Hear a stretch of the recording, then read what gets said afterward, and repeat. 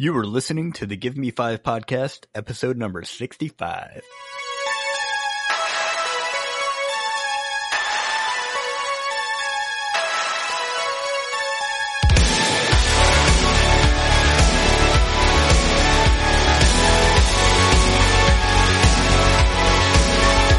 This is the Give Me 5 podcast, a semi-entertaining show about very entertaining things. My name is Jimmy, and I'm here with Rob.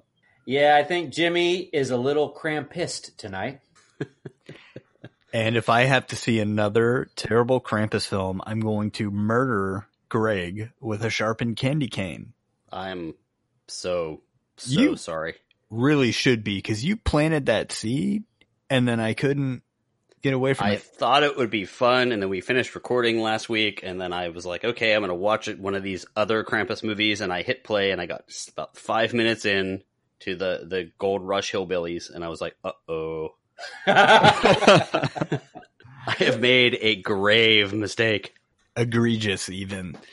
On the Give Me 5 podcast, we discuss pop culture, entertainment, and a little bit of nostalgia and how much I hate Greg for what he's done to my life.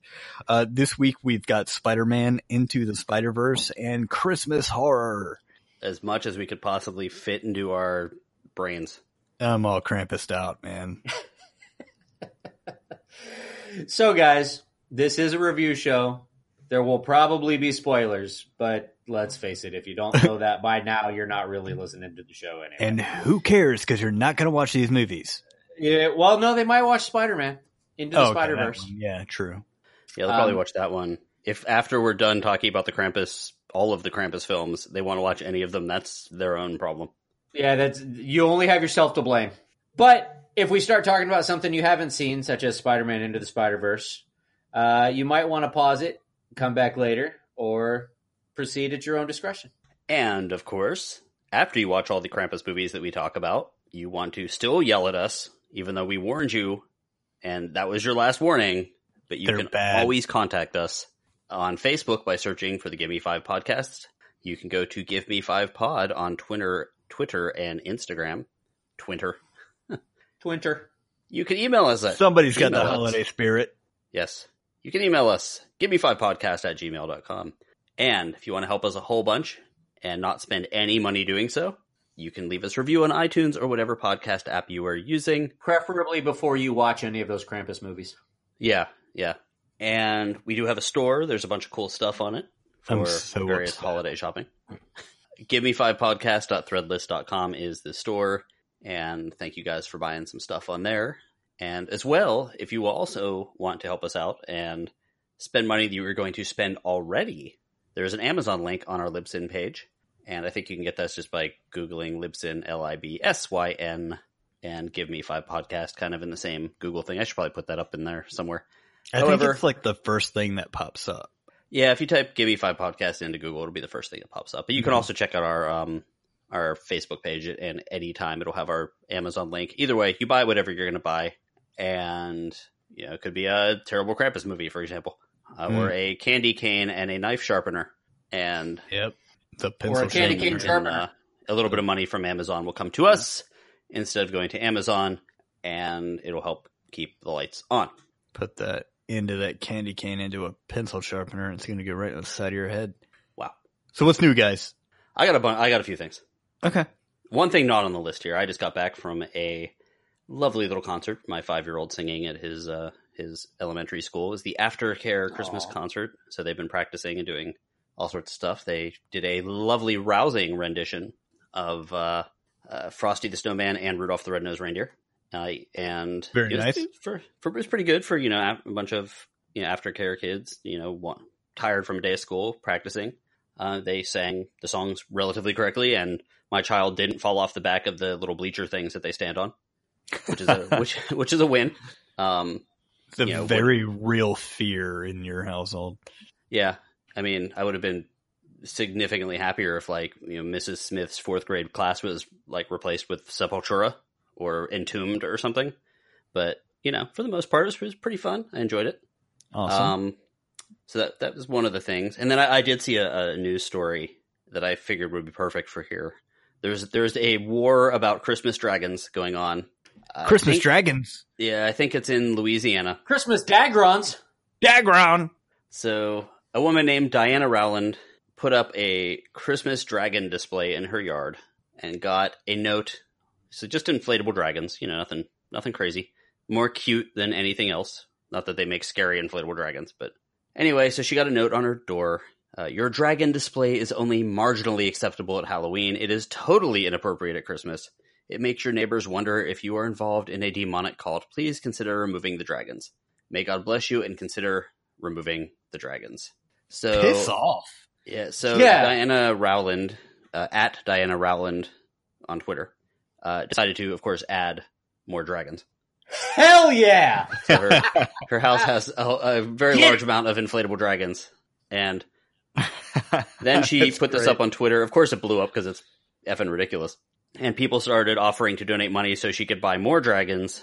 However, she did turn them down. She said, I'm fine. She's a retired police officer.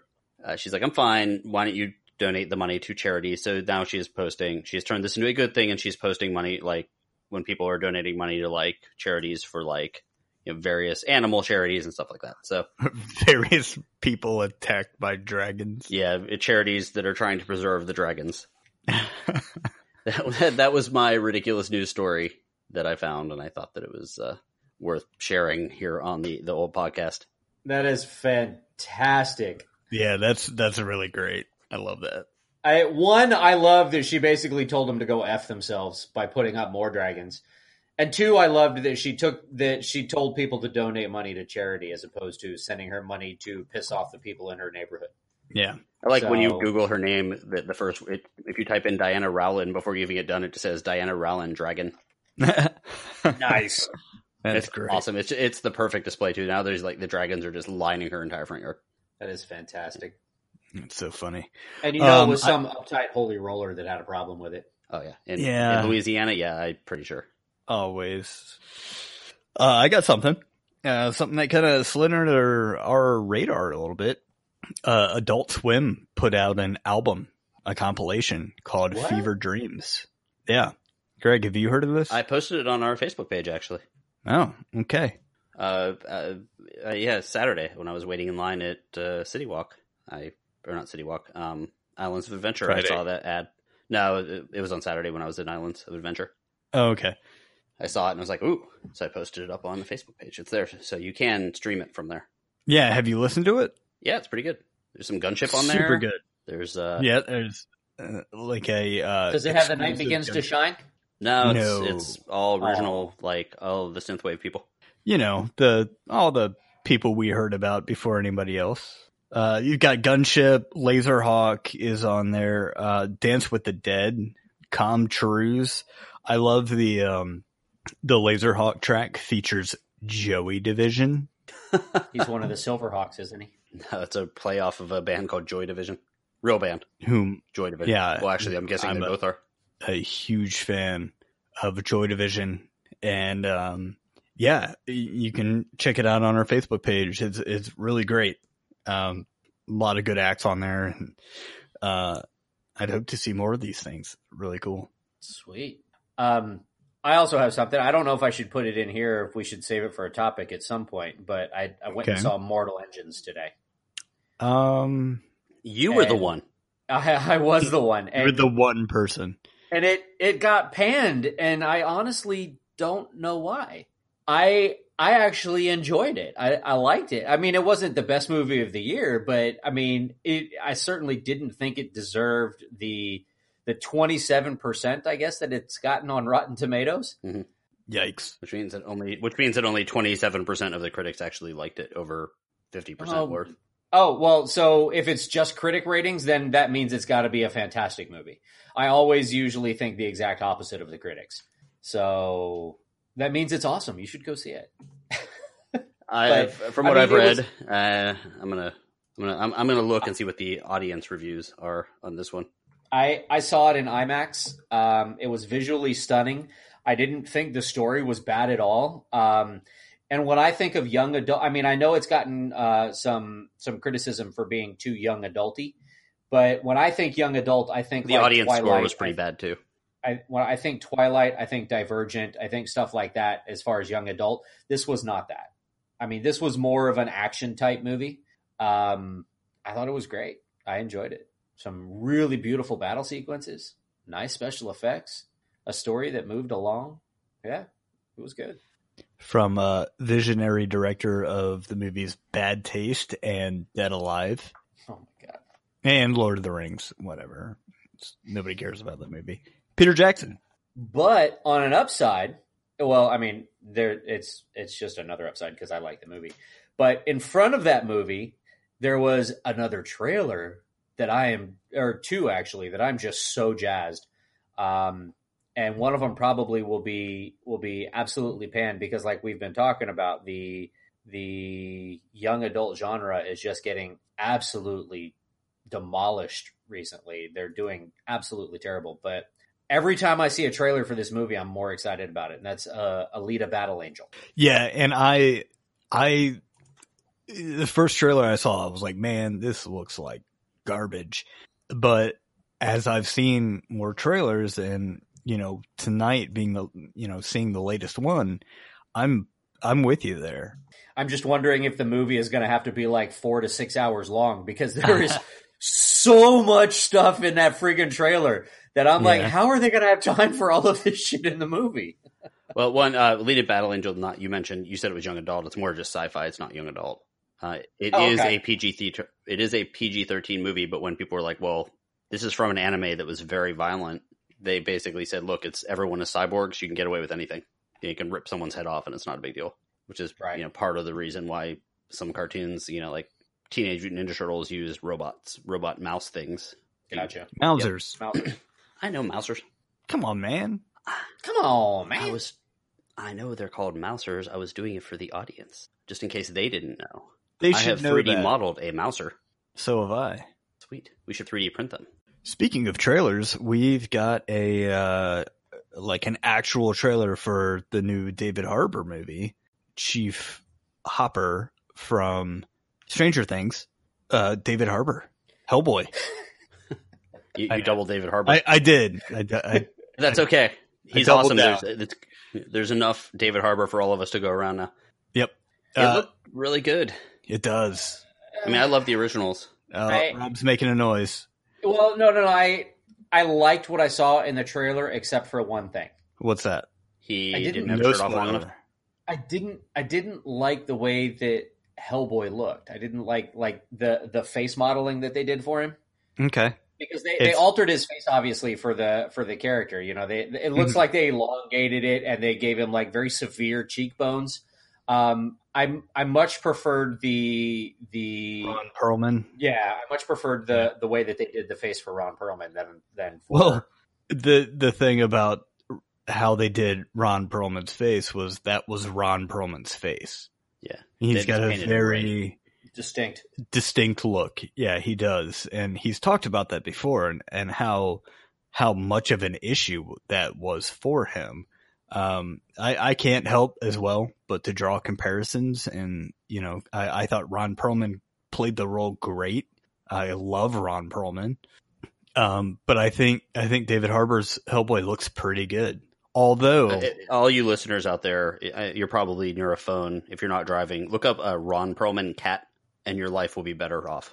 There's a cat out there that looks exactly like Ron Perlman. Oh, I haven't seen that. And it's not so much that the cat looks exactly like Ron Perlman. It's just people keep on emailing it to him so much that he actually has to send out Twitter reports saying, please, I know I look like this cat. Please stop sending it to me. Wow. Let's take a look at that real quick. But the only problem I had with it was I felt like his speech was, oh my God.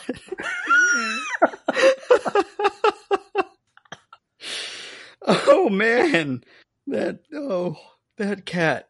Yeah. I told you. Yeah, you were right.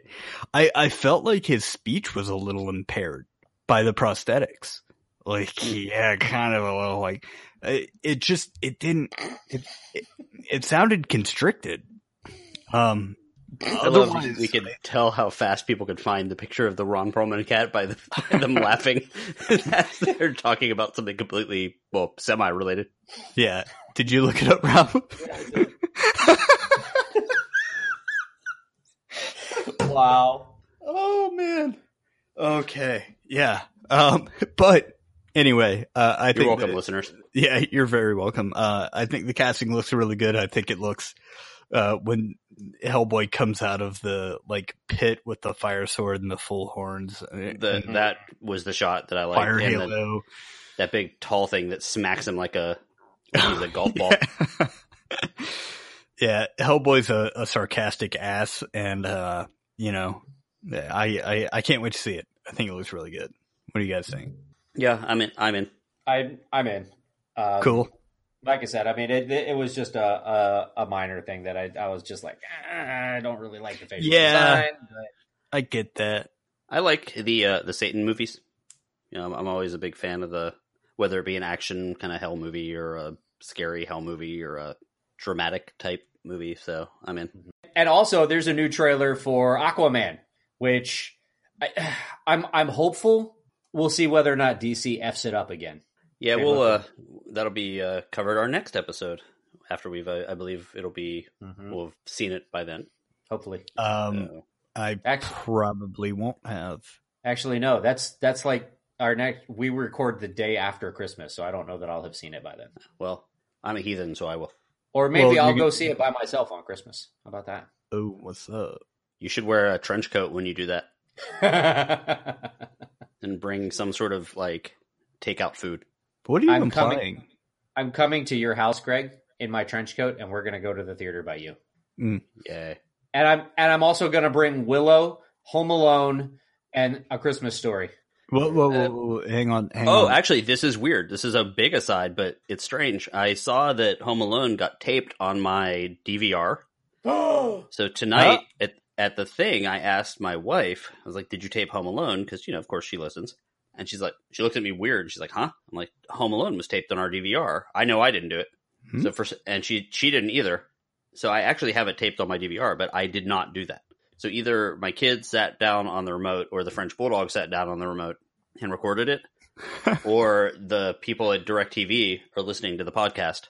And said, you have to watch this movie.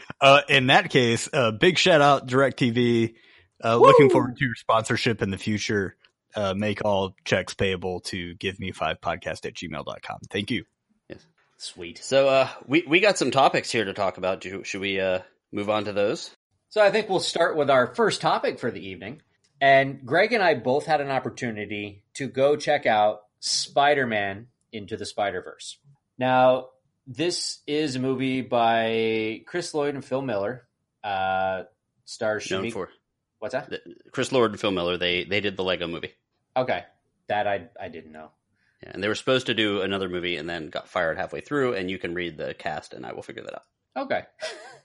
But it does star Shamik Moore, Jake Johnson, Haley Steinfeld, Lily Tomlin, Zoe Kravitz, Mahershala Ali? Yeah. Oh, it was Solo. They were supposed to do Solo. That's why they had to do the reshoots. Gotcha. Mahershala Ali, yeah. Okay. So basically, this story circles around the Spider-Man who is Miles Morales.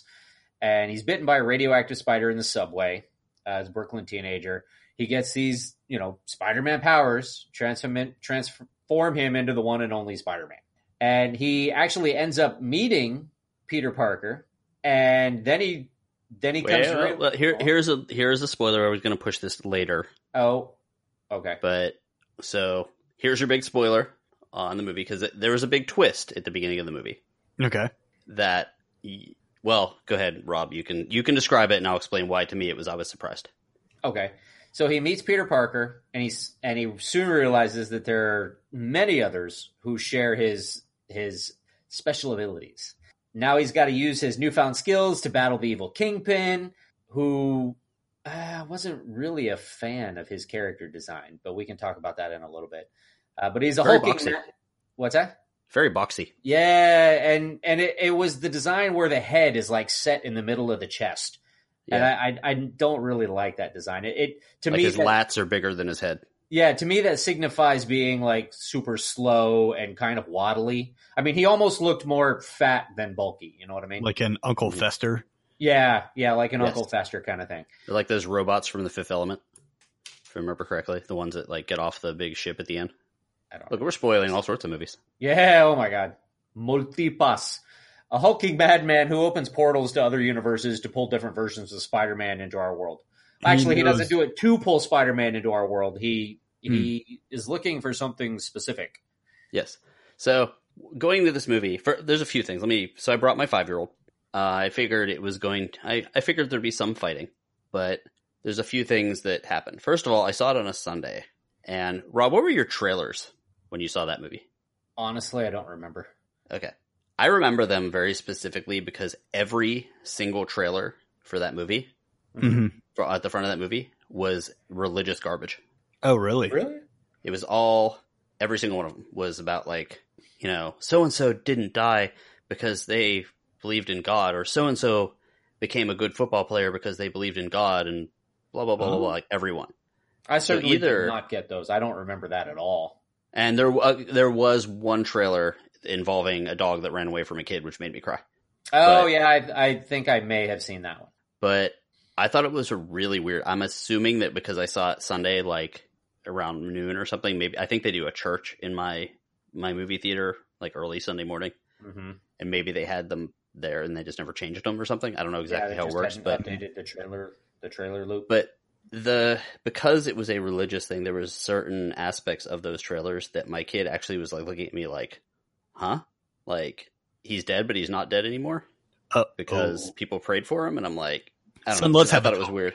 Yeah, I thought it was weird. Like, yes, he's a zombie. Yeah, exactly. Yeah, let's watch all of The Walking Dead and then we'll talk. So that was one thing. And then you mentioned the other thing.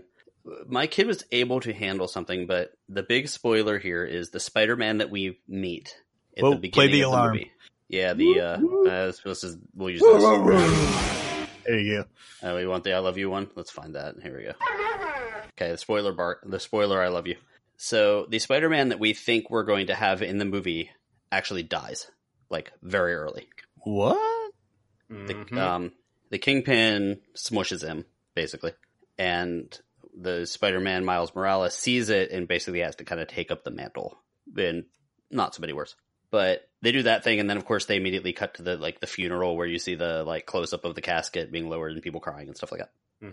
Which also led to some conversations with my son where he was like, "I think Spider-Man's dead." It's like, Daddy, why did you take me to this? And I was like, no, he's just sleeping. Yeah. In that box that they're lowering slowly into the ground while all of his friends and family cry. Yeah, that's it. Anyway, let's go back to the movie. There's a funny pig.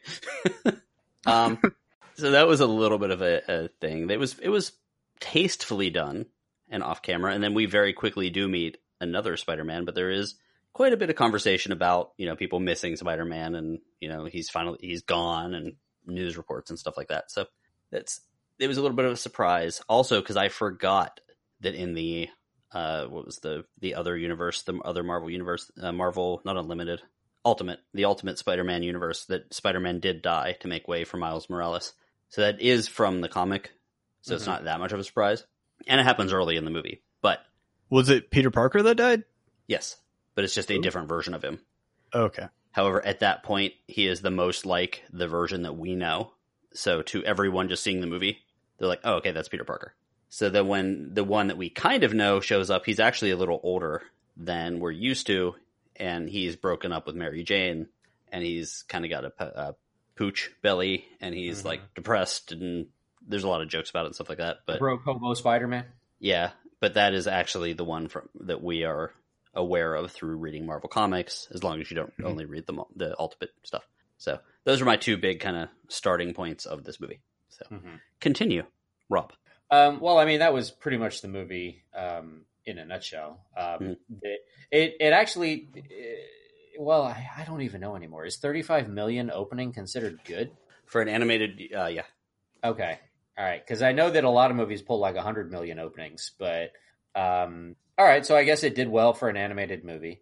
And when I first read your notes here, I totally thought that said very weird talkers. No, very weird trailers. Yeah, I thought you were sitting next to like some people who were saying just weird stuff throughout the whole movie. I was, but it was my son. Gotcha. So I liked the movie, but there was a couple of things that I had issue with. I talked about it with you, Greg, but I'll go over it here. We both kind of said the same thing almost at the same time because we were having this conversation via text. Mm-hmm. But I liked the movie. There were a couple of things I didn't really like. I didn't like the character design of the Kingpin. I thought it made him look less strong and more kind of like waddly, like an Uncle Fester kind of thing. Mm-hmm. Like we had said, he had that big like arching back and almost like an upside down teardrop kind of shape. Mm-hmm. And his arms went out to the side and his head was set kind of in the middle of his chest. And it just didn't look right to me. But I actually thought that he was a weird choice for a villain because of the fact that he is not really known for science type crime. Mm-hmm. And a lot of what he was doing was science based. Now I understand why they did it based on the plot. Mm-hmm. I didn't understand, but up until that point, I was like, well, that's kind of a weird thing because he was like meandering around in a lab telling people what to do about opening up quantum portals and all this stuff. Right. When usually he's just a mob boss. Yeah. But my biggest problem with the movie, and I got to believe that it was completely intentional, but it drove me absolutely insane, was the animation style. And it's not to say that I didn't like the way that the characters were drawn or animated, but they had this weird effect in the animation style that made it look like I was at certain points, it made it look like I was watching a 3D movie without 3D glasses. Which was what we both said at the same time. Yeah, and it literally drove me insane. I was like, and I turned to the person because I went and saw it with my neighbor Jimmy, and I was like, was this supposed to be? No, not you. The clone of you. And I actually asked him, I was like, was this supposed to be 3D? And he's like, I don't think so. And like probably 3 minutes after I said that, the guy in the row behind us goes, God, this looks like it's supposed to be a 3D movie. So I wasn't the only one who was thinking it, but it drove me crazy throughout the movie. It points, it gives you a headache. I'm like, what is this? Why are you doing something stupid like this intentionally? Well, let's, I'll take a look at it because I looked at a bunch of the technical stuff on this. I did feel the same thing at first, and I was already in the thought that I was in the wrong movie because of the trailers. Like when those trailers were playing, I actually asked people next to me, I'm like, what movie are you here for? Because it didn't seem to, because they were not kid movie trailers. Right. And again, not Spider-Man people's fault. It was the theater's fault. Right. But so when I first saw that it was a little blurry, what it turns out that they were doing most of the time, what they did was they were trying to get it to look as much like a comic strip on newsprint as possible. So a living comic book. Mm-hmm. So in some cases, when there were certain scenes, what they would do is run halftone on it, which is those little dots that make up print. And also they would offset the color so it gave it a little bit of a blurry appearance as if it was printed on newsprint and kind of faded into the paper fibers. Mm-hmm. However, it was just not, if you weren't thinking about that, it did look like you were supposed to be seeing a 3D movie. It didn't work, and I absolutely hated it. And I actually liked it after I kind of got used to it. It didn't give me a headache. I got the book on how to do it. It was jarring to me every time I saw it, and I absolutely hated it. I hated it to the point where I would not go see the movie again. It was that jarring for me, and I was just like, no, I'm not doing this again. And it's a shame because I liked the movie, but I won't buy it because I'll never watch it. Because one of the other things they did stylistically is they did a 2-frame animation where usually, I guess with animation, regular film is 24 frames per second. Video is about 29 or 30, depending on what you're doing. Yeah. And this Jimmy knows all about this. And animation is about 12, like hand animation is 12 drawings per second. So what they did was they actually doubled the frames. So instead of frame 1, so say frame 1 is a picture and usually frame 2 is a different picture, but kind of the next thing. What they did was they doubled frame 1, they doubled frame 2, they doubled frame 3. so it made the things hold and be a little smoother. Mm-hmm. And then they did like a blending thing. So it's called and it's not as easy as one would think, because they had a very hard time getting all the animators to do it. Mm-hmm. But it gave it a different feel, because they were trying to give it more of a flip book feel, more of a non-Pixar house style Right. kind of feel. And I actually liked it. Like I said, I did a lot of research on it because I want to learn how to do it myself. I'm guessing that at some point some student is going to ask me how to do it. Fair enough. But to me, their choice for style ruined the movie. I guess moving on beyond the style, which it's interesting that we're split on that. I love that you didn't, obviously. I did love the style.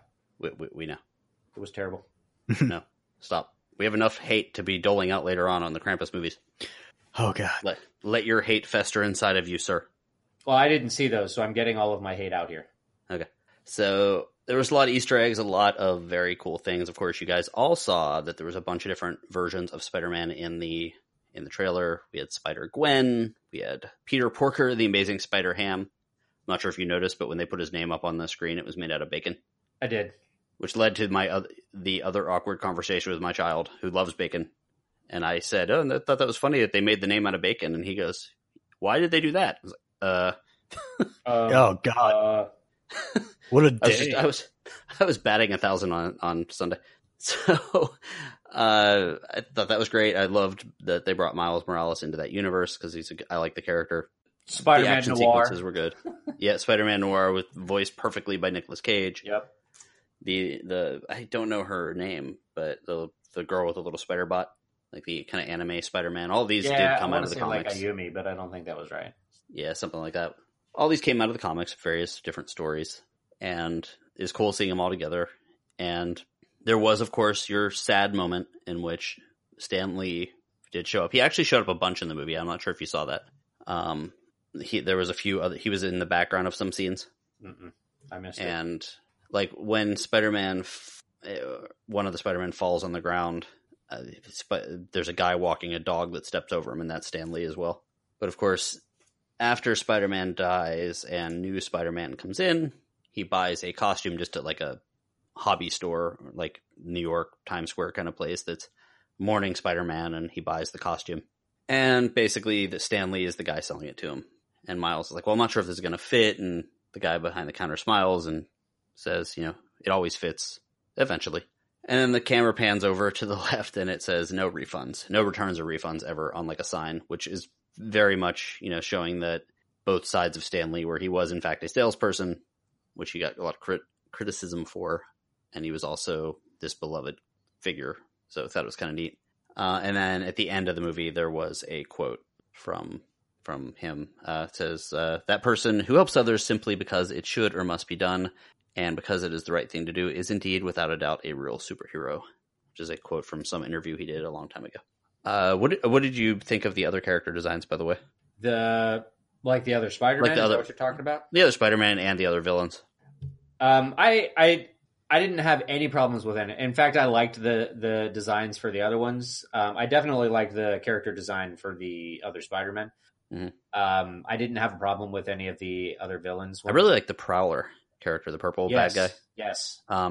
Because that character was usually just a throwaway in Spider-Man comics, where he would kind of start off an issue, but the real problem was kind of behind him, like the beginning of a Simpsons episode or something. Mm-hmm. But they made that character actually seem like a threat, which I thought was cool. Yeah. And gave me a new love for that character. And it was a surprise for me when they revealed the identity. I was like, oh, okay. That makes sense. It was a surprise that I should have known, because I'm aware of the character and the character's name. But I didn't think of it because I thought it was well done. Gotcha. So yeah, other than Kingpin, I didn't really have a problem with the character design for any of the others. Mm-hmm. There were a lot of little things. Apparently, in this world, all the other Spider-Man movies are canon, and cartoon shows are canon, which is kind of interesting because they showed animated versions of clips from the original Spider-Man movies, from the Spider-Man cartoon, from the like Spider-Man 3 when he's dancing down the street because he's infected by Venom, from Spider-Man 2 where he's being carried away by the people, like things, where he's trying to stop the sub from crashing, or the subway from crashing. Mm-hmm. So I thought that was kind of neat.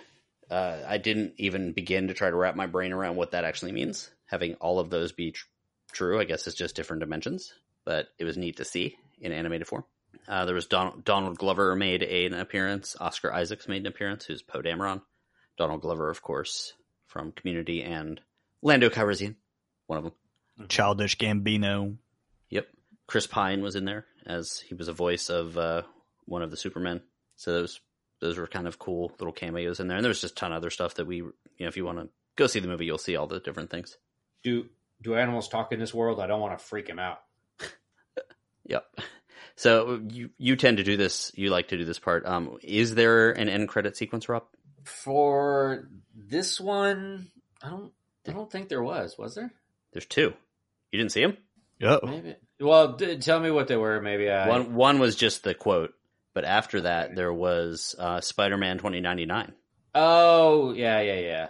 I did see that. So Spider-Man 2099, which was awesome. That's who Oscar Isaacs played. Which is a character that I didn't realize how much I missed until I saw that. And then he jumps into the 1963 or 67 or whatever version of the cartoon. That was I can't believe I forgot that. Yes. Don't point at me. Well, you were pointing at me first. So he jumps into that version with the very poorly animated mouths and the very poorly animated J. Jonah Jameson. And it looked exactly like that old cartoon. And it had the bad theme song. They referenced just how cheesy some of the past stuff was. Even in the movie, you could see the spider buggy at one point. And I thought all that stuff was great. So I thought it was just a fun movie. I will be buying it and forcing Rob to watch it until he vomits. On you. That's a terrible thing to wish on somebody, like watching a bunch of awful Krampus movies. I thought it would be fun.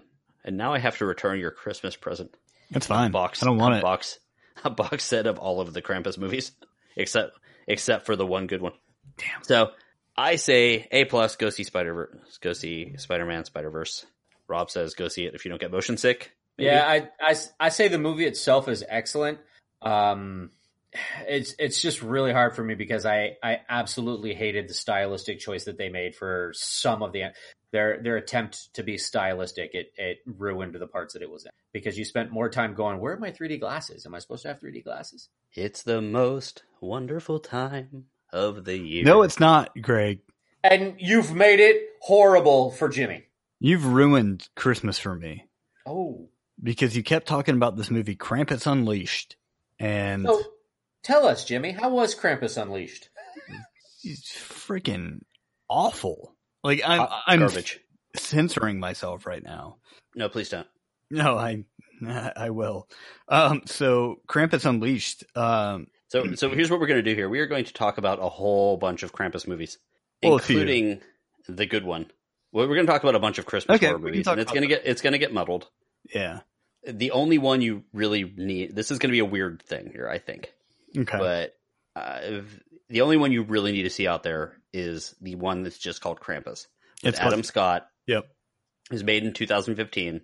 And apparently it opened up this portal to hell in which, 8 other Krampus films were spat forth. So that one did just well enough to where we got Krampus the Christmas Devil, and Krampus 2, The Devil Returns, and Krampus the Reckoning, and Krampus Unleashed, and Krampus 2, The Electric Boogaloo. Mother Krampus.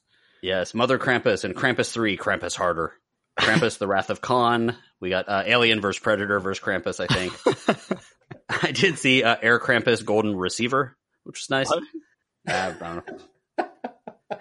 There's a lot of Krampus movies, and what I found funny when I watched them is I don't think any of them were supposed to be Krampus movies. I think they just rebranded them as such when Krampus did well. Yeah. Also, if you guys are out there playing some sort of drinking game in which you drink every time one of us says Krampus, you're going to die. Rest in peace, my friends. Yeah, you unless you're drinking water, you're going to die. So anyway, go on. Die from that. So what do we got first? Do you want to talk about the good one or what? We can talk a little bit about the good one. We have.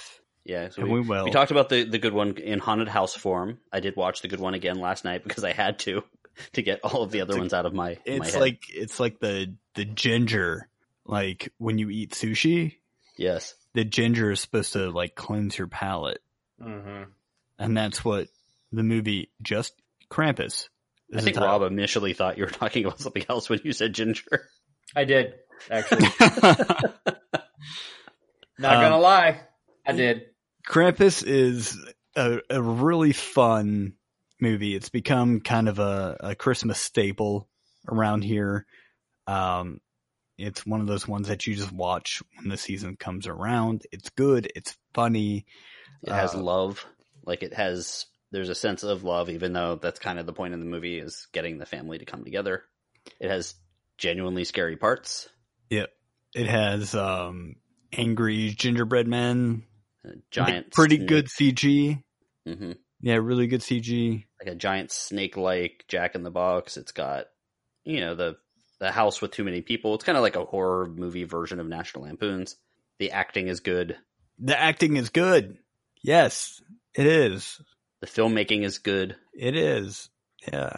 Unlike these other just about ones. anything else I mentioned, other than Air Krampus Golden Receiver, which those dogs can really act. Or there's a Krampus bulldog, 2 by the way. Electric Boogaloo. Yeah. There is a bulldog in Krampus. If you are a dog fan, you might want to skip that. Every year I forget that the bulldog gets eaten. Oh, yeah. Yeah. Although technically everyone gets eaten in that, and they always show up at the end. So. They come back. It's fine. Yeah, so the bulldogs, I'm sure, are there somewhere. So it's good. I'll light a Christmas candle, some sort of scented sugar cookie candle, and I will watch Krampus every year, and it makes me happy. So I thought, and boy was I wrong, that we should maybe look at some of these other movies. Yeah. Yeah. You were wrong. You were wrong. Very wrong.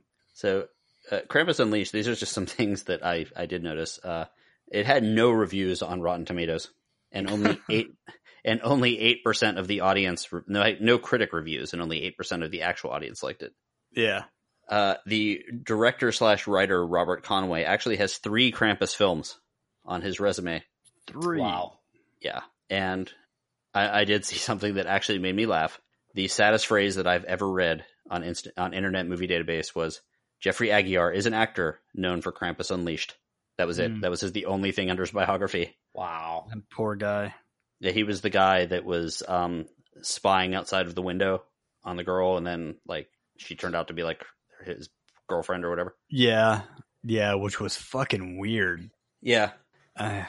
And the entire movie was boiled down to one phrase and one phrase only. Don't get any reindeer poop on you. And that's all I got. So tell me, Jimmy, tell us about Krampus Unleashed. Save us. So I'm not going to save you. Initial you don't thoughts. deserve to be saved.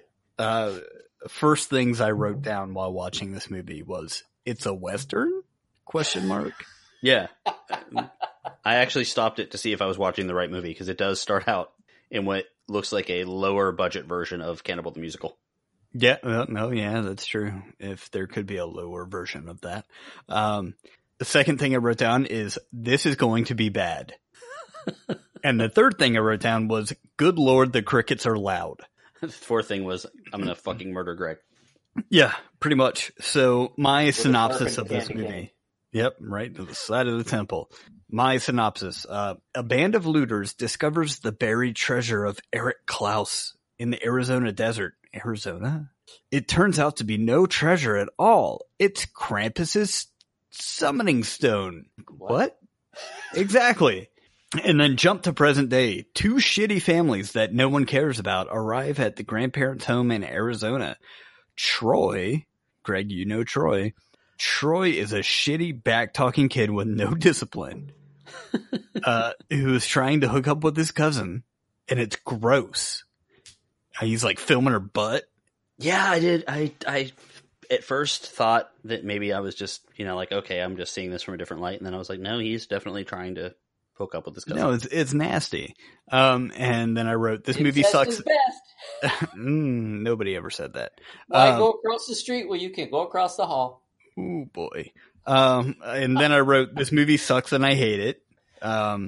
They find the summoning stone in the river while, quote, panning for gold. Now I hope they all die. The cop is stalking his ex-girlfriend. The kills are the only reason I'm watching this at this point. Wow. It's pretty bad. I missed it. You should be. The body count on this one is either 14 or 15. You depending didn't care on enough to go back and find out for sure. no, it not was, really. I think it was just not nearly enough. No, it was a little bit questionable as to like a character dying at the end. But I did write down the means of death. Oh God. If you guys would be interested in hearing that. Go for it. I do want to hear that. Okay. So death number 1, disembowelment. Death number 2, beheading. The beheading, the Krampus, it clearly has supernatural strength because when is that the one that was outside of the cabin? Yeah. When he grabs the beheading, the person and beheads said person, he grabs him with the same amount of intensity as you would like tap someone on the shoulder if they were in front of you and like they dropped their credit card or something out of their pocket and you were like, oh, excuse me.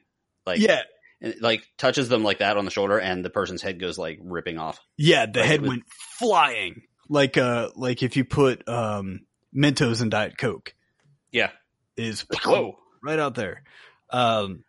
We've got throat extraction, heart removal, dual head smashing, arm ripped off and face slashing, another disembowelment, another beheading, yet another disembowelment, and a car accident, arm ripped off and then head peeled off, dynamite, and then big spoiler, and this is followed by 3 question marks. Troy gets his throat bitten out by a baby Krampus? Yeah, I believe that was what I saw as well. Like when that happened, I was like, I didn't realize the movie was over. No, because he just kept going. He's like, Yeah. He's like holding this little baby doll to his throat, and he's just going, and it was just like, Troy was he was such a nasty, like a teenager wrote his character to be more of a teenager than a teenager is. It was just with a stupid shirt. Yeah, it was like, I'm like allergic to stupid people or something like that. Yeah, don't talk to me. I'm allergic to stupid people or something. And he was just gross, and he was filming his cousin's butt. There's a lot of stupid people. Yeah, it was just bad. Man. All of them sat down and decided to make a Krampus movie. Is what I figured out. But why? I don't know. So it was very bad. It was on Hulu. Yeah, I watched it. In case you guys want, in case you want to go out and see that, you can watch it on Hulu. And so after that one, if you want to, I did of course type Krampus into my Amazon Fire thing, which searches all of the things. So I did watch Mother Krampus. Now, did you guys watch Mother Krampus? Nope, I did not. I saw the picture of it, and I was like, "Holy shit!" They made a part 2. Yeah. But no, I didn't watch it. So this one has a much different tone.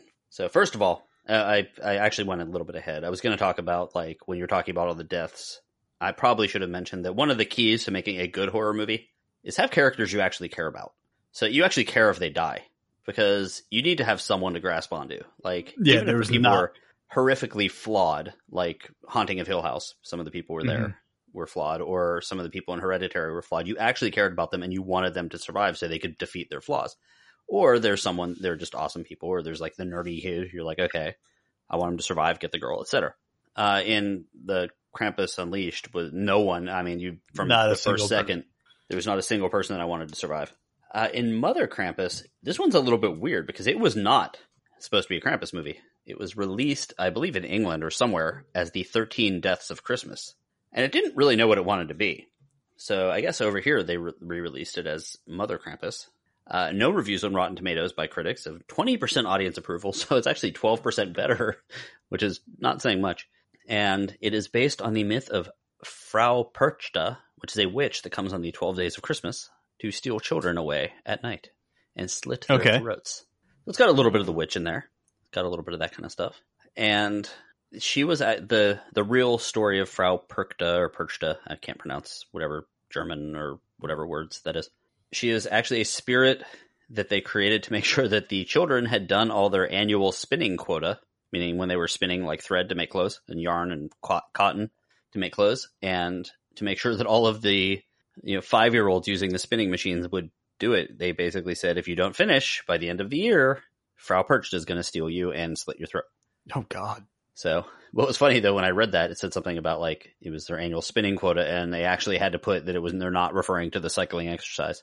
They're referring to actually making children do like manual labor. Wow. Hashtag Orange Theory. You have to say the weirdest things to kids. Weirdest fairy tales and stuff like that. So Mother Krampus, or 13 Deaths of Christmas, was a lot moodier, a lot darker. It had a little bit of feel of The Witch. It basically was this entity that either looked very scary and kind of elongated face, or like just a old British lady that had just finished cleaning a chimney, depending on which shot you're looking at. And basically she is stealing and killing children. She puts like a bloody mark on their door, like a number, and she does it like one for each day of Christmas, or the 13 days of Christmas, or 12 days of Christmas, whatever it is. It did take me a little bit of a while to realize that it was a British film. In fact, when for some reason the actress reminded me of someone that, because she's like, when you first see her, like I totally thought she was supposed to be playing like a meth addict. Mm-hmm. She had a little bit of a weird mouth, and she was looking. They tried to make her look frazzled, but it made her look like a drug addict. The way she was talking, I thought she was supposed to be like a Boston townie. So I was like, okay, that's a little weird. And then I realized it was British about, I don't know, 20 minutes in, which is crazy. There was some scenes that were kind of like torture porn, and this involves some of the deaths. I did, because I saw what you wrote on the list, I did take some notes on deaths. There was a death that involved using one of those long hooks, like the sewing ones. I think it's a suture hook, Rob. Is that what it is? It's kind of like like an open L almost, to sew up someone's mouth with that like silver ribbon that they use for packages. Like an open L, or is it just like a half circle kind of thing? Yeah, kind of a half circle. It's kind of big. I don't know. It's whatever you always see in horror movies where they're sewing someone's lips together, like not a regular needle. That's like a super large, like curved needle. Yeah. Yeah. That's not normal. They only use that for like really heavy gauge wire and stuff like that. Okay. So yeah, they did that. They did cut someone apart with one of those carving knives from like, that you cut your Christmas turkey with, and then fed that to somebody. Fed the liver or heart or something to somebody. There was a heart ripped out. Of course, someone was strangled with Christmas lights. And of course, when they used the electric carving knife, the shot, they probably didn't have enough money in the budget for that shot to be good. So the way they angled the camera, the woman was the evil lady, whatever she is, was very clearly like rubbing the handle of the knife on the person's like stomach. So she clearly has not used one of those before. The evil witch has not used an electric carving knife before. Which makes sense, I guess. So anyway, the other weird part of the movie is like about halfway through, it starts becoming almost like the Freddy Krueger story, where all of these people in the town actually accidentally created this evil Krampus lady by hunting down somebody and killing them for being a child killer, and cursing them, which of course caused her to come back. Turned out she was, of course, innocent, because that's the way things work. And so she comes back and gets revenge on them. There's a lot of other plot points that don't entirely make sense at all. And then there's, of course, your little stinger at the end, which all these movies seem to have, leading us to believe that there might be another one coming up. And I hope to God there is not. There is. Mother Krampus. Oh, yeah, there is one. There's another one. Yeah. And we're going to have to watch that next year now. Fuck. Okay. Did we mention that Spider-Man has a sequel in the works? Oh, we did not, but we probably should. Maybe watch that instead. There will be a Spider-Man sequel, Spider-Man Into the Spider-Verse sequel, as well as a Gwen Stacy centered one, which I don't think a Spider-Gwen centered one, because there will be two sequels. Undoubtedly better than the movies we are currently discussing. Yes. So what else we got here on our cavalcade of shit? We've got Krampus the Reckoning. Oh, did you watch that one? I did, man. Oh, I did not, because you saw the picture though, right? Oh yeah, I saw them all. I put them all in. I put them in my queue to watch. I just didn't get a chance because I couldn't sit through any of those movies in one take. It took me each time. It took me 2 sittings to get through one movie.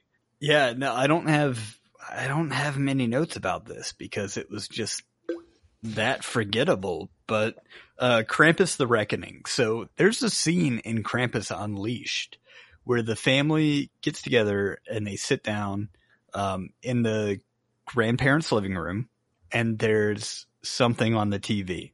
You don't really know what it is. One of the characters comes up and he says, "Oh, what are you guys watching?" And he goes, "Oh, some Christmas stuff." And it's like a little girl talking to her grandmother about something, right? They're sitting next to the Christmas tree and they're talking about something. But that is Krampus the Reckoning on the TV. Wow. They both take place in Arizona at around the same time, I guess. One of the hillbilly, like, Sasquatch hunter guys, the one with the, like, facial hair. Okay, yeah. He was in Krampus the Reckoning. Why are they taking place in the fucking desert? I don't know. Because... You want to see snow. Yeah. Sorry. So no, it's fine. I don't have many notes about this because it was just so blah. But I don't know how this has a better score on Rotten Tomatoes than Krampus Unleashed, but it does. Interesting. This one has a 12% score. So and it earned every one of those 98% of people that hated it. Or not 98, sorry, 88. So the plot here is Zoe is a troubled foster child with a more unlikable character than Troy for a foster mom. Wow. She's awful. She like locks Zoe in the room, like so she can smoke meth with Troy, probably. Well, no, not Troy. She can smoke meth and do lines of coke and drink bottles of wine with Teddy, who's her husband. Zoe makes voodoo dolls and has Krampus. She has a little Krampus doll who has little like chains on his hands, and she takes the little chains off his hands to do her bidding. Okay. Do me a favor and do a Google image search of Krampus the Reckoning and tell me that doesn't look more like Skeletor than it does Krampus. It's so goofy looking. For some reason, they decided that they wanted to do a CG version of Krampus, but he's just this like muscle bound. Ron Perlman cat would have been better. The horns go the wrong way. Yeah, they go the wrong way, but so it makes it look like they're pigtails. Yeah. Like I want to see two little bows or those little, whatever those things with little balls, like the barrette things. Yeah. He's got these like goofy teeth. They look like little like pigtail braids. Yeah, exactly. His teeth like her. Exactly. Every time he shows up on camera, he's just like, her, I'm the Krampus. I'm going to set you on fire. Because that's what he does. He shows up and he touches people and they melt. And I wrote down like the body count was 5. But that's the only way people die. He looks like somebody contracted someone to model a character and they modeled the character for the wrong script. And then they were just like, well, shit. Okay, we gave you $50, so I guess we're going to use it. Yeah, he was supposed to have like horns and like, oh, okay. And they like stuck horns on there. He's supposed to have like sharp teeth. We can do that. Yeah. He's like an overbite. He does. I'm Krampus. Yeah, but Zoe turns out to be this little awful, evil kid who's not just a troubled foster child. She's a dick. She's mean to everyone, and she's like, oh, I'll use my powers to kill this person for you. Just give me some yarn. And just like, oh, God. I think in watching these movies all by the same writer-director, we're kind of seeing a little bit into his life. This guy just doesn't like kids or people. No, or good movies. Yeah. Or money. Or anything. Mother Krampus actually was decent filmmaking in some ways. It had some production value to it, because these didn't. It did. It had some decent camera angles, some beautiful shots. I mean, these were awful. Relatively speaking. Mind you, I did watch it after I watched these other ones, so.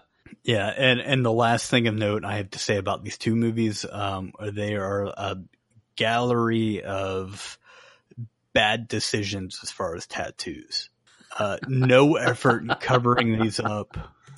There's a child psychologist in Krampus the Reckoning, and she's got like a "Don't fuck with Texas" tattoo on her like forearm. But it's like real. Yeah, it's real.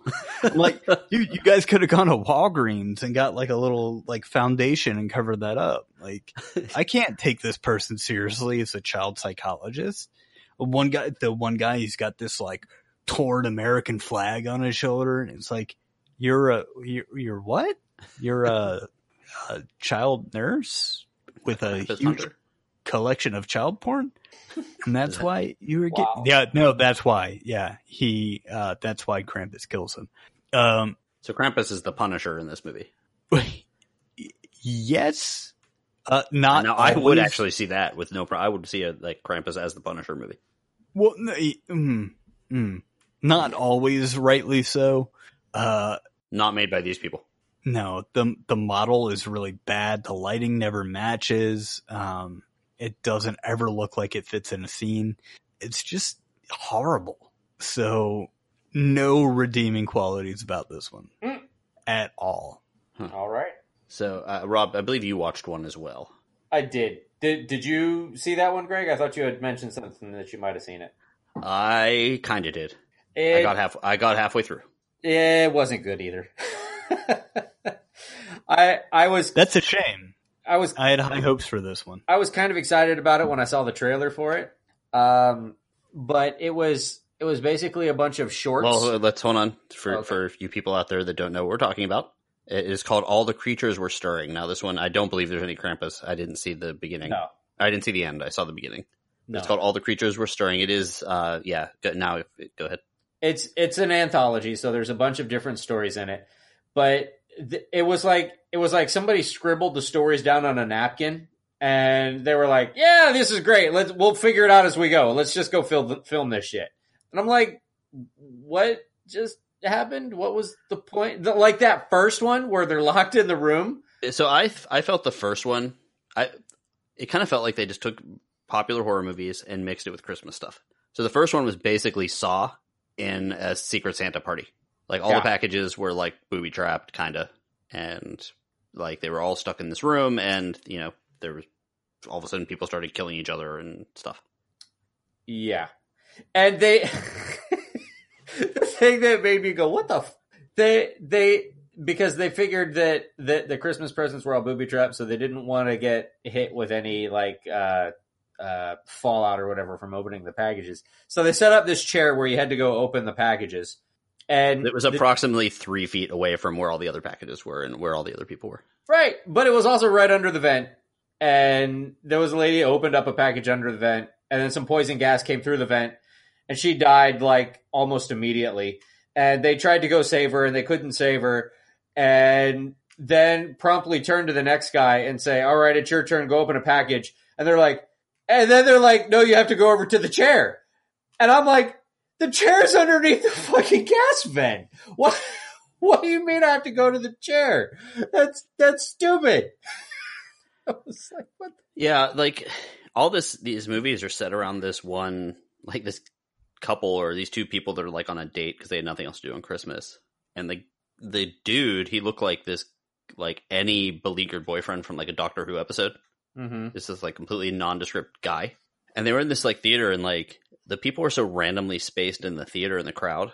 It just looked too much like it was set up. And then the people, and it wasn't like even a movie theater. It was like a black box live performance thing.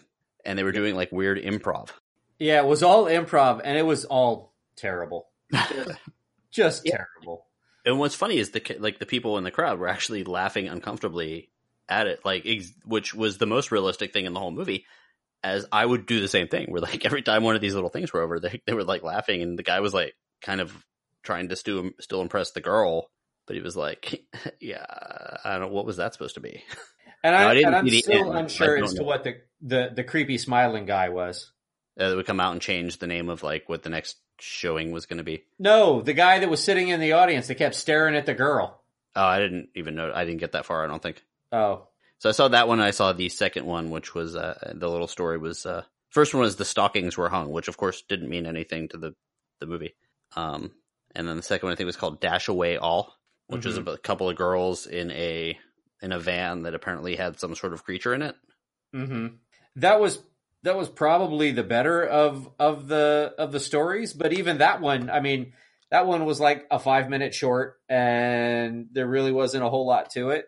It wasn't bad. It was non-memorable. Like it was two girls. Yeah. You kind of were waiting for for something weird to happen. Either like the guy is not the family man that he was perceived as, or was going to be a turnaround where the girls were going to capture him and torture him for Christmas, or someone else was going to show up or whatever. But it turned out where are we going with this? And it turned out they had a cursed monster in the back of their van, which was a pretty sweet like 80s van with all like the weird like bumps and windows and stuff on it. It totally needed like an airbrush dragon fighting a wizard on the side. It did. But riding a unicorn. Yeah, totally. But that was about the extent of that one. And what were the other ones? Because I did not get a chance to watch them. There was another one where it was kind of like a Scrooge kind of thing, where a guy like hates Christmas and he ends up getting killed. And so basically us, except for the getting killed part, we all hate Christmas now that we've watched all these movies. But then he wakes up and he realizes that he's still got time, and I'm like, what is this crap? All right. Then there was one where I think I blacked some of them out because I'm like, oh my God, this is... Because if not, you would have murdered me.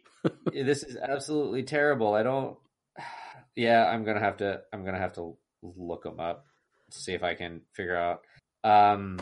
There was one where... How did they... There was one where there was a guy who was trying to chain himself up.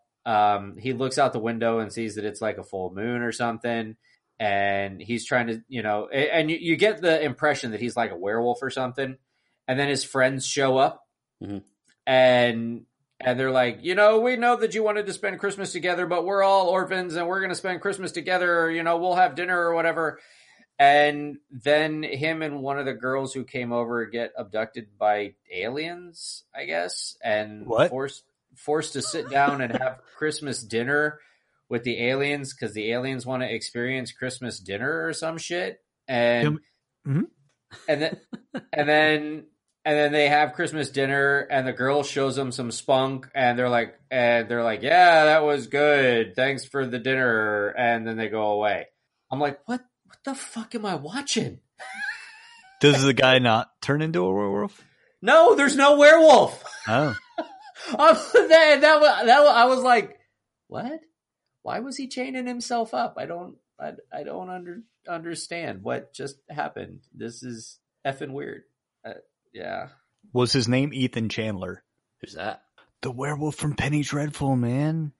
No, his name was not Ethan Chandler. The only actor in this entire series in all of these movies that I recognized was Constance Wu from Richmond, Virginia, starring in Crazy Rich Asians. That was it. Was she the one in the Alien Christmas movie? Or the Christmas skit? I just looked up the names. I'm assuming that was, she's also in Fresh Off the Boat. I'm not sure who she was, but she is top billing. So she was Gabby. Yeah, she was it. That was the alien one. She was the chick that got invited to alien dinner. Yeah, see, now I actually have to finish these. Alien Christmas dinner. So, well, that was I think that was it, right? Or God forbid I make you guys watch these things and then we don't talk about all of them. Jimmy, did that cover all of your Krampissing? All of my Krampissing, yes. Oh, did you watch others? I did. Oh, well, let's do this right. All right, well, I'll cover them briefly. Let's see, what did I watch? I watched Red Christmas. I've wanted to see that for a while.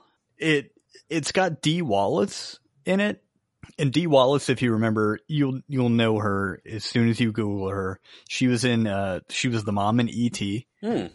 She was the mom in Cujo. She was also in Critters and The Hills Have Eyes, etc. Now this is a weird one. Family gathering at the house, of course. She's the matriarch. And I did a search. There are currently no cats that look like Dee Wallace, in case we're wondering. Okay. All right. Good to know. Yeah. It takes place 20 years after the bombing at an abortion clinic. And you quickly find out that survivor of said abortion or an abortion that took place there is out seeking his mother, who is Dee Wallace. Now this is a fun family film. Did you watch this on the Hallmark Network? Yes, I did. Okay. It was on the Oprah Network, actually. Oxygen. Yeah, Oxygen. But the stranger, he's cloaked, won't reveal his face or anything. He's traveling towards the family and ends up coming across a guy. It's an Australian film. and he comes across a guy at like this little camp, and he's like, "Oh, you're so weird," and blah blah blah. And the stranger ends up knocking down, or this guy ends up knocking down the cloaked stranger and pees on him, to where the cloaked stranger pulls off his penis and then sticks his head in a like a buzzsaw. What? So this cloaked stranger, we find out eventually, is Cletus. He is the I guess failed abortion, which is would be a horrible insult for a general person. If you ever see someone that's a complete screw up, and that's probably not what you should call them. So he shows up and they're like, "Oh, you're so weird. Get out of here. How dare you bring this up?" And it turns out the reason why she tried to have Cletus aborted is because Cletus had Down syndrome, and she's already got one son with Down syndrome by the name of Jerry, who's the best character in the whole movie. And there's ways of death. I've got a removal of genitals and head placed on a table saw, chopped in half with an axe to the head, strangulation by cord, bear trap to the head, blender to the back of the head, shotgun to the chest, umbrella through the head, stabbed through bear costume, and dual hanging at the end. That's how I want to go. Yeah, stabbed through a bear costume. Yeah. The best one was the umbrella through the side of the head, because as the victim fell, the umbrella opened and exploded brain matter all over the place. Jerry and Cletus end up at the end together, and it's a fun family film that you should watch with all your relatives. Especially the very religious ones. Yeah, exactly. Weird movie. I watched one more called Rare Exports. It was the grave of the true Santa Claus was found underneath a mountain, and that Santa actually more closely resembled Krampus. He had helpers working for him who were just a bunch of naked old men that kind of look like Santa Claus. I really am starting to understand why you hate me. Yeah, I do, because you got me on this like loop. You know, you got me on this thing where I was just watching all these movies together, and there was like 200 naked old men running around. They like at the end of the movie, they herded them up, and the whole like tipping point of this movie was that this Finnish, these group of Finnish people, their entire like reindeer collection for that year was murdered. So what they did at the end of it, they rounded up all these naked old men. They blew up Krampus with dynamite, and they rounded up all these naked old dudes, and they were like, "Oh, how much does one of these sell for?" They were like $85,000, which was the amount that they lost for their reindeer slaughter. And then they sold them into Santa slavery. Like they trained them all to be Santa Clauses and then sold them for $85,000 each. Wow. This is weird. Like, why? Greg, like, why? Why'd you do this? I thought it would be fun. It wasn't. But guess what we're going to have to do again next year? Because I have a feeling that people like our pain. So what if people also want to watch these movies for whatever the hell reason? Where is Rare Exports? Rare Exports is on Amazon Prime. Red Christmas? Red Netflix. Okay. So Krampus the Reckoning. That was on Prime, as was Krampus Unleashed. For me, you said you watched it on Hulu. Yeah, it was on Hulu. Check them out. I mean, Air Krampus Golden Receiver was Disney streaming. Alien vs. Predator vs. Krampus was in my head. Krampus, The Wrath of Khan, also in my head. Yep. Yeah. If you hate yourself or if you hate your family, and you can't stand being around them, hit play and say, "Hey guys, enjoy this family film. I'm gonna go work on the Christmas turkey," as you called it earlier. So, and the other movie, All the Creatures Were Stirring, that's on Shudder. It's actually the first thing that shows up on Shudder. Or you could possibly buy it from Rob, as I'm pretty sure he'll be more than happy to sell it to you at cost. Yeah. For $85,000. Yeah, he'll autograph it for you. Don't watch any of these movies. Yeah. I mean, do. That's fine, but don't. And if you know of any other terrible Christmas movies, please let us know, and you can torture us next year. But it has to be Christmas horror related. And I'm going to stab you with a candy cane shank. Strangle me with some garland. So let's talk about some good stuff now. Our question of the week brings us to your top 5 TV Christmas specials that were not based on a series. So these can't be things that came out in the theaters, you know, your Krampus or whatnot. These are things that in a bygone past used to be a huge deal. Made for television. Yep. There could be sequels and stuff, but it wasn't, you know, like an episode of Cheers or something. Yeah, exactly. So these were like one-off specials that came out around the holidays. And as it is my lot in life, I'll go ahead and set the bar and go ahead with my top 5. Do it. All right. So my number 5 is the Claymation Christmas Celebration from 1987. I did not see that one. Yeah, I did. I absolutely remember it. It had the raisins from the, you know, Herdix. Oh. Yeah. Yep. You remember now? I do. Yeah. And the little dragon dinosaur guys. Mm-hmm. I had like all those raisin toys. I was 3 when that came out, and it was just a blast. Number 4, Merry Christmas, Charlie Brown from 1965. Mm-hmm. Number 3 is How the Grinch Stole Christmas, 1966. We're seeing a pattern here. Mm-hmm. I'm going to talk about that in a moment too. That's fine. I will allow you that. My number 2, of course, Rudolph the Red-Nosed Reindeer, 1964. The 60s were a good year for these specials. And number 1, because it holds such a special place in my heart and made me so super sad every time I saw it, Frosty the Snowman from 1969. Nice. Mm-hmm. Well, I'm going to go real quick here, I think.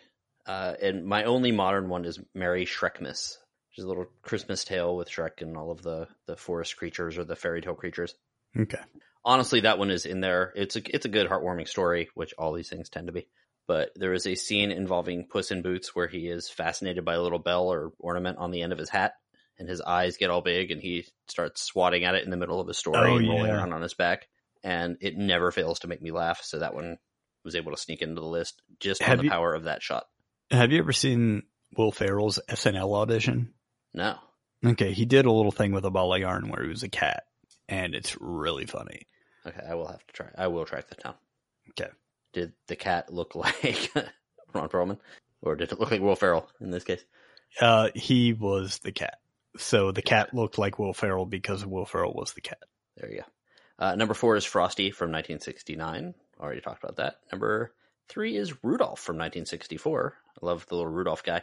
Number 2, How the Grinch Stole Christmas. A little bit of a darker side story that's been told a million times, as we discussed a couple weeks ago.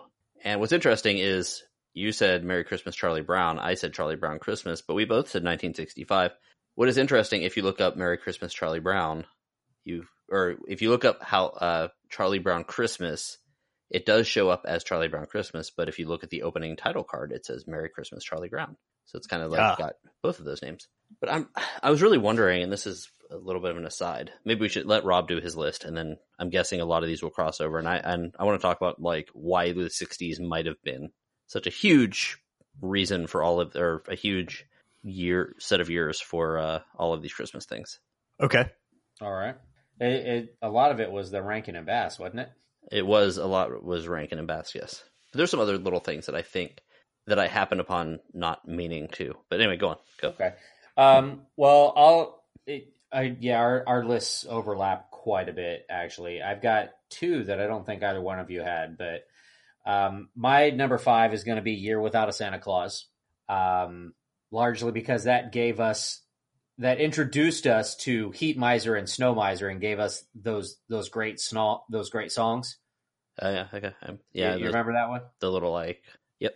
And I remember, and even if you don't remember that episode or that little show, you know what they look like. Those little gremlin-y looking guys. Then number 4, I'm going to go with Santa Claus is Coming to Town. And that's kind of like the the origin story for Santa, if you will. At number 3, I put Frosty the Snowman. And my number 2 and number 1 were kind of a toss-up. Because to me, when I think about Christmas TV specials, I think of both of these. So, I mean, they're 1A, 1B. It's Rudolph and How the Grinch Stole Christmas. Yep. Technically, I had Rudolph at number 2 and Grinch at number 1, but they're interchangeable for me. Mm-hmm. Yeah. Now, when I was writing these, I mean, I knew they were all around the same time period. I didn't know if they overlapped or anything like that, but I thought it was interesting. And I think that one of the reasons why some of this stuff started happening around this time is this is when, and I'm not complaining about this. This is when Christmas started really being commercialized. So, in the 40s, World War II came to an end. And then the 50s was like this boom period where like a lot of stuff was starting to be mass produced because they figured out how to do it because of World War II.